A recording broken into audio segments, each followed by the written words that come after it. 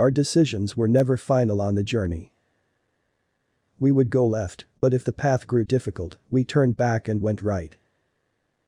The sad thing was whenever we finally made it to a secure crossroads, we would end up falling back because no choice we made seemed to stick in our heads.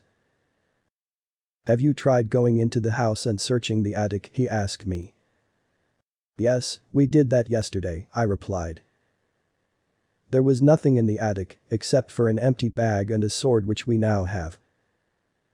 "Listen, you're tired and you keep saying the same thing. Go get some coffee and come back to me when you think you are ready for this." "Well, okay, asshole," he murmured. My roommate wandered off to the kitchen and began making his coffee while I stared at the text on the screen. I almost felt like starting over, booting the game up once more and starting with a fresh plate, but I just couldn't. Way too much time was invested in the game to go back that far, and I knew my roommate would not appreciate it. I sat back in my chair and turned the music up a little louder. The game didn't have any music, so I played a selection of smooth beats to lull me into a relaxed mood. I pondered the smaller things for a while, but was soon interrupted by an exclamation from the kitchen. I knew what that meant. My roommate had a new idea.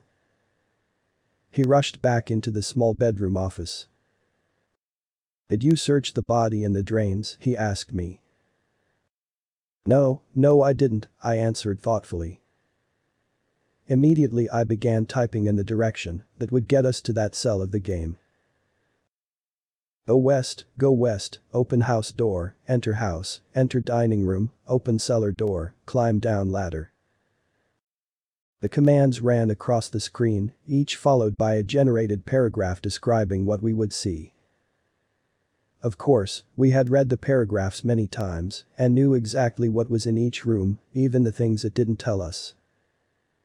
Soon we entered the drainage cell and we progressed to where the body was.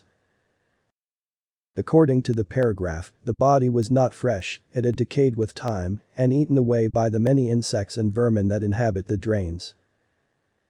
The clothes he wore were ragged, but that meant that they were still together enough to have functioning pockets. I entered the command to search the body, and just as my roommate suggested, the command yielded something useful. "You found a note and a key on the skeleton." For a moment you thought you heard it speak words of encouragement, but it had to be a trick of the mind. "What do you do?"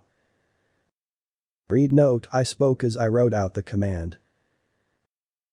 "To my dearest, I ask you to accept, but never forget. What once was is no more. Our child, as sweet and young as he was up till his last day, has left this dark world for one of peace. Come back, leave this dark place beneath our warm home. I beg of you, come back to bed. With love, Sarah." "Jesus, that's a little heavy for such a game, isn't it?" my roommate murmured. "I don't think so, it was kind of sweet actually," I replied. "I think we both know where this key goes." "The room on the second floor, yeah." I started punching in the commands till at last, we were standing on the second floor of the old house. There was a ladder that would take us to the attic which I already searched, but to the left was a room that was locked. I entered the command to use the key and the door was unlocked. "I hope there is something useful inside this room," I muttered. You enter the room to discover a large dusty bed. There are 2 cabinets, a wardrobe and finally an old trunk that adorn the room. What do you do? Check under bed. You find an old book underneath the bed. Add it to inventory. What do you do? Check cabinets. Which cabinet? Check first cabinet. You find old clothes, moth-eaten and destroyed by time. There isn't anything else. What do you do? Check second cabinet. The cabinet opens with difficulty. Inside you find an old map, 3 gold coins and a picture of a small cat. Added to inventory. What do you do? Score, my roommate exclaimed. Looks like we finally have direction on this quest, I nodded with a smile. Still, we have to see what is in the wardrobe and trunk. You open the heavy trunk lid and find an assortment of broken swords. They are heavy, rusted and dangerous, but you spy something at the bottom of the trunk. What do you do? Use gauntlet. Told you that would be useful, I grinned at my roommate. He rolled his eyes. You find a dagger, clean and battle ready.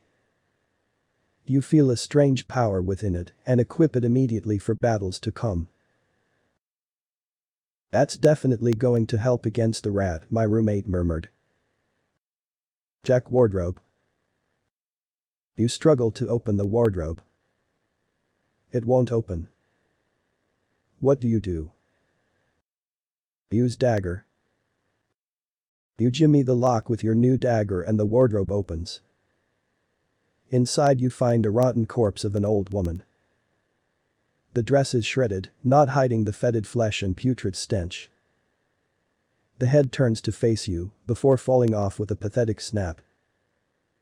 Bile and pus leak from open wounds, and your stomach churns at the horror before you. What do you do? My roommate and I stared at the screen with our jaws resting on the floor.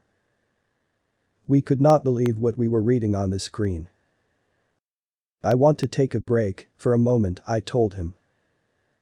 Yeah, I'm with you there. We can decide what to do with that later. I saved and exited the game, the black screen and text disappearing, and my bright desktop returning.